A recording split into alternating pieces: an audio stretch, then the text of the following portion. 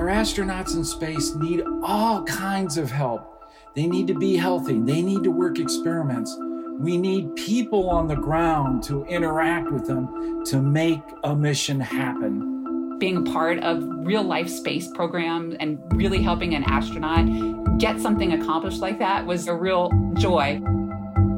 Hi, I'm Jim Green, and this is a new season of Gravity Assist. We're going to explore the inside workings of NASA in making these fabulous missions happen. I'm here with Dr. Tara Ruttley, and she is the Associate Chief Scientist for Microgravity Research at NASA headquarters in Washington, D.C. But prior to that, she was the Associate Program Scientist for the International Space Station, working at NASA's Johnson Space Center in Houston, Texas. Welcome, Tara, to Gravity Assist. Thanks for the invitation to be here. It's super cool to finally be on this really great podcast. You know, I would say your background's really unique since you started out, as I understand, an engineer and then became a scientist. How did that happen? Well, I never wanted to be an engineer, quite honestly, but I have always wanted to work for NASA. And it was in particular in high school where I took a trip to the Johnson Space Center, and it was a field trip, and I got to meet an astronaut. And he said, just do what you love, because the chances are it's really tough to get into the astronaut office. And you don't want to spend your entire life doing something you don't love. So do what you love. We want to hire successful and happy people in the astronaut office. And that's what I did. That's why I pursued science.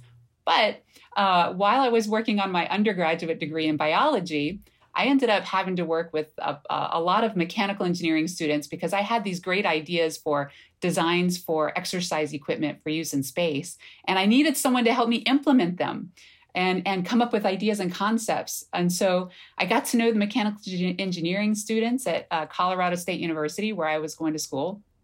And not only did they help me implement my concept, I learned how to use the machine shop, how to help do design. I learned a lot about mechanical engineering, and I got accepted to the mechanical engineering master's degree at Colorado State University. And when I was just about to graduate out of that, that is when I applied to work for NASA, my dream job. And NASA said, well, we're in a hiring freeze. We can't hire right now, but give us your resume anyway. So I gave them my resume, and they called me a few days later. And as luck would have it, they were creating a new division in the engineering directorate called Biomedical Systems Division. And they wanted me to come work on exercise equipment and medical hardware for the International Space Station. And I say it was luck, but what it really was being prepared for the big opportunity. So that opportunity came, I was fully prepared, and I ended up going to work as an engineer at NASA. And that's where I worked for the first 8 years. And it was everything I could have wished for. I could not have made that career up. That was the perfect fit for me. Well, you also got your Ph.D. in neuroscience. So what does neuroscience have to do with space exploration? So while I was an engineer, I went ahead and pursued my Ph.D. in neuroscience as well. And, you know, I thought about this question, Jim, a lot. Space exploration, neuroscience, they're both exploratory type sciences, right? You're trying to solve a lot of the problems of the universe, the big questions of the universe, I think, with both of those. And I think I'm just naturally drawn to them. I mean, think about it. I think I've read that in terms of what we can see in the universe, we humans only see like 5% of what's really out there. And the brain is the same way. There's so much more out there about our own brain inside of our heads we don't even know. And so both of these could keep scientists busy forever and ever trying to solve all the problems and answer all the questions. And so I really think, and I never meant to put those two things together. I just really think that's the type of curious thinker I am. And maybe I'm trying to search for, the philosophical answers to who we are, where we came from. Maybe that's what drove me. Absolutely. I understand completely. Well, you started then at Johnson Space Center, and as I understand it, it was all about developing an exercise bike for space station users, all right, for those astronauts. What's the bike all about, and why was that important? So the bike is one of three what we call exercise countermeasures that we have on the International Space Station. So on station for the last 20 years, we've had anywhere from 3 to 6 people who stay on the station for up to 6 months. We've also had up to a year. And the reason we do this is to find scientific discoveries, right? First, we want our humans up there so that we can understand the changes in their bodies, so that we can prepare them to stay longer and go beyond the Earth orbit to places like the moon and Mars. So we study their changes, the body changes in space. But we also do things like try to understand why plants are having a hard time growing, or how fluid behaves, or how we put out fires in space. So this big orbiting laboratory up there now needs people to run it. So those people need to stay healthy. So to do that, the bike is one of three. So we have the bike, we have a treadmill, and we have a resistive exercise device. The purpose of the bike is to maintain a heart healthy situation. We want to keep the heart, the cardiovascular system healthy for the astronauts, because the heart is a muscle. And if you don't use it, you lose it. And on Earth, we use it every day as we climb stairs and walk and run and move. But in space, you don't use your muscles so much. You don't move as much against gravity. So your heart could be at risk of getting smaller and what we call atrophy. So we have to keep that heart pumping like a muscle. The treadmill is also for cardiovascular, and it's good for heel strike. So when your foot hits the ground, it actually imparts a force to the bones, and the bones stay healthy that way too. And then the resistive exercise device is based on the vacuum of space. That's the resistive component, because you can imagine if there were regular weights, they would just float away. Now, the bike was cool because, yes, it was the first thing I worked on as an engineer.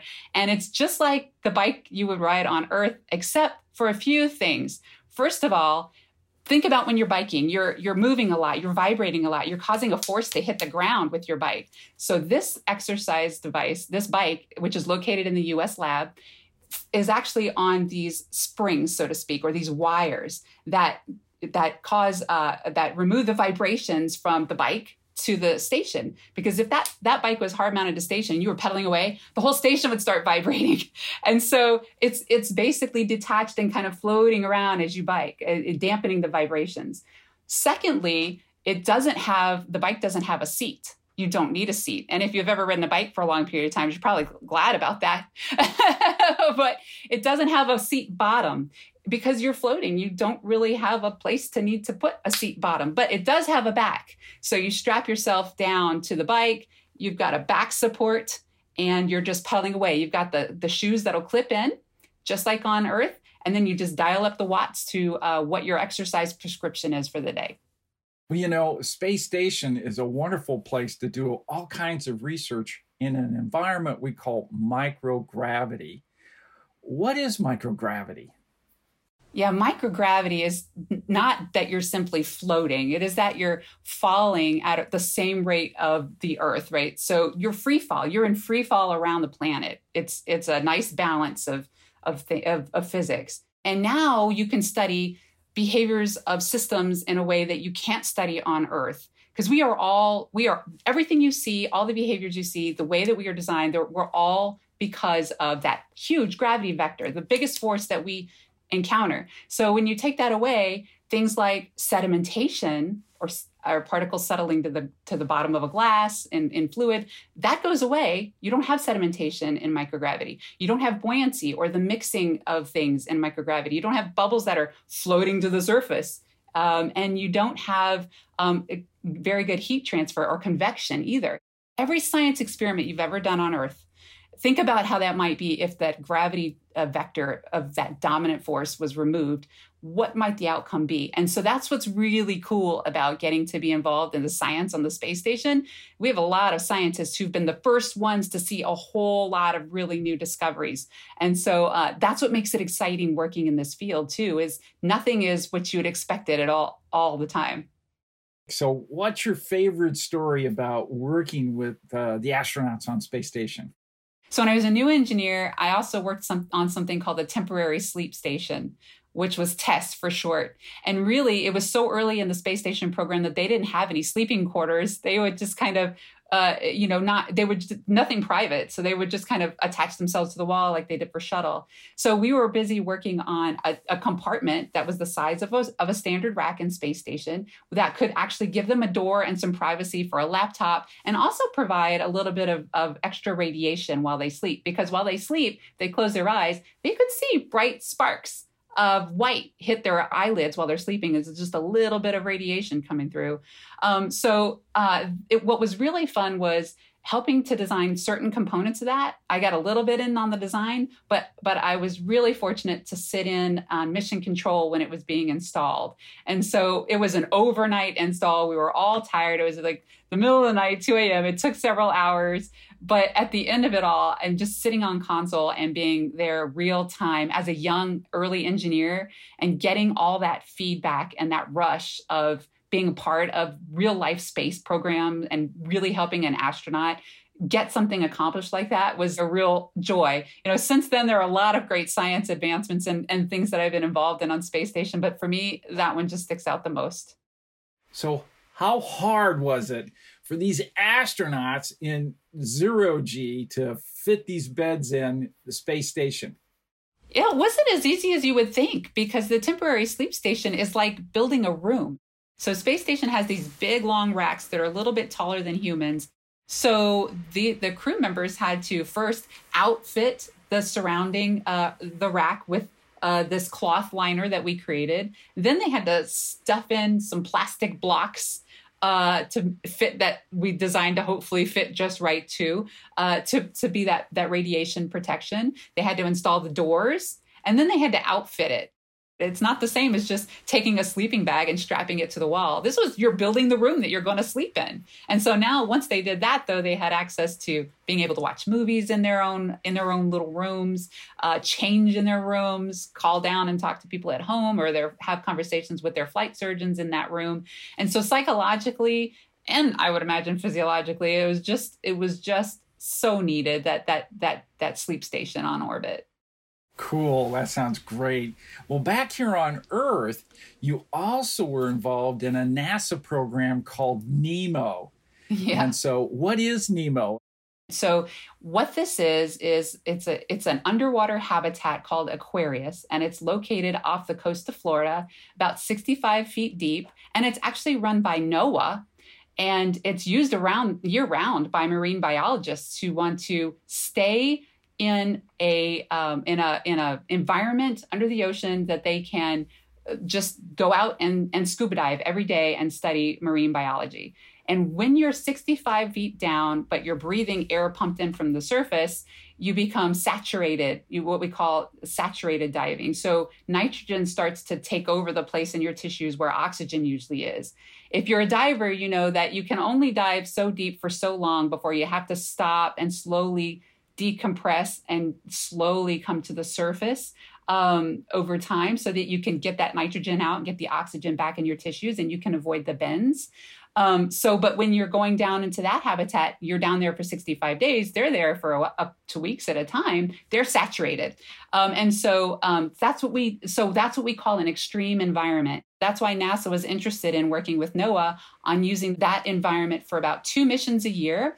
So what we did was spend 10 days under the ocean in that habitat, doing lots of experiments that I helped coordinate and design, that we might, on hardware that we might want to use on the space station someday. So it was me and 3 other astronauts and 2 techs down there for 10 days doing simulated spacewalks. But we were also doing coral reef measurements, contributing to marine biology solutions, and testing hardware for what we might want to use on the space station. We were also doing a lot of communication activities. Like we had to work together as a team to build an underwater structure that was sort of frustrating, but was meant for you to learn how to be a good team. And the reason NASA chose that place is because you can't easily just come to the surface if something happens. It's like going to the moon or Mars. You can't just come home right away if something, an emergency happens. You can't just swim to the surface. You'll get the bends. So it's NASA's way of of training the astronauts and testing out experiments and hardware in what we call an analog or a simulated environment that would be as extreme as you might see or close that you possibly could get on Earth to what you might see on a lunar or Martian mission. Now, how big is the habitat that's sitting down at 65 feet? And how easy can you get around? And do you wear a scuba suit all the time or? Oh, okay. So the habitat itself, I forget the real dimensions of it, but it was about the size of a space station module. So it wasn't that big. I mean, I think it had a bedroom, and then it had a dining area, which was also a lab. And then it had something called a wet porch. So when you're inside of it, no, you don't wear the scuba suit. And you get to look out the window and see all the fish and maybe fellow scuba divers going by, but you're inside nice and dry and warm. And in our bedrooms, there were bunks, and you could see out at night. You could see the fish go by, which was really neat. And so we ate foods that you would eat in space. Maybe they were freeze-dried or camping type of food. And there was a shower facility and a bathroom. And there was that wet porch. So the wet porch was the area that you would don on your scuba gear and go down into the water. So that wet porch type piece was kind of like an inverted bell where the air pressure was on the top and the water was on the bottom. So you literally put on your scuba gear, walked downstairs into the water, and swam away. We did do scuba dives for up to 8 hours a day. Even at that level, you could get something called nitrogen narcosis, because you still have a lot of nitrogen in your tissues. And we went a little deeper when we did our scuba dives and stayed longer. And so we were constantly monitoring each other for the sillies, because nitrogen narcosis can make people silly and confused and disoriented. So it was our job as buddies, very safety conscious, to monitor each other the whole time we were actually scuba diving. Once we got back into the environment, we were much better. And I will say, it was funny. In the environment, because you're at 2.5 atmospheric pressure, our voices changed. Our vocal cords didn't vibrate the way they do at one atmosphere. So, I mean, I sounded the same, but the guys sounded more like me. and I got to tease them a lot for that. And then our astronaut crew lead, our chief, was John Harrington. John said that 2.5 atmospheric pressure felt like it was pressing on his sinuses. We constantly felt like we had a little bit of a puffy head kind of sinus issue. He said that felt a lot like what it was like to be in space. Well, I'm a diver too. I haven't dove in a few years, but I want to know, after you got saturated, what did it take to come out? You had to go through a decompression stages. Yes. What was that like? So what they do is they close the doors to the habitat, and they have you for the first 8 to 12 hours, I can't quite remember, you lay flat on your bunk so that all your joints are laid out flat. There's no bubbles gathering in your joints, and they start to slowly decrease the atmospheric pressure. So they start to simulate you slowly coming up to the surface. They take it in increments over a 24-hour period. So the first 12 hours, you're laying flat in your bunk. So it's overnight while you're sleeping or you're watching TV or something. And then the second 12 hours, you're able to move around as you're getting ready to pack up and go. And then when they get to the surface, right, the surface, you're still 65 feet deep, but the pressure is that of the surface. They open the doors, you have your gear on, and then you can just swim right out to the top. So you've done that decompression already. Got it. Wow, that's neat. I never thought of that. I thought you'd have to get in your scuba gear and then, hang on to a line at certain levels. But I'm glad you didn't have to do that. It's really neat. And I will say, anybody who came to visit us had to hurry up and leave. So if we had any goods brought down to us, or if we needed medical attention, or someone wanted to come take a picture or something, they had to go down, and it's 65 feet deep. So you can't stay but maybe 10, 15 minutes and then go back to the surface. So we had brief visitors, but not a whole lot. So Tara, relative to neuroscience activity, what's happening on space station in that area? There are a few different areas. Actually, there are many different areas of neuroscience activity happening on the station. One is that we have found over the last several years that our astronauts are coming back with vision problems. Not all of them, a good number of them, enough for our human research program to be interested in why is this happening? Finally asking the question, why are some of our crew members having eyesight problems in space? And it may be that it's associated with the fluid shifts As we are in space, a lot of the fluid shifts from our lower body up to our heads. And that fluid tends to put some pressure on the brain and as a result, the eyeballs. And we think this might be something to do with what's causing some of the vision problems that our astronauts are experiencing. Again, it's not all of them, but it's enough for us to take a look.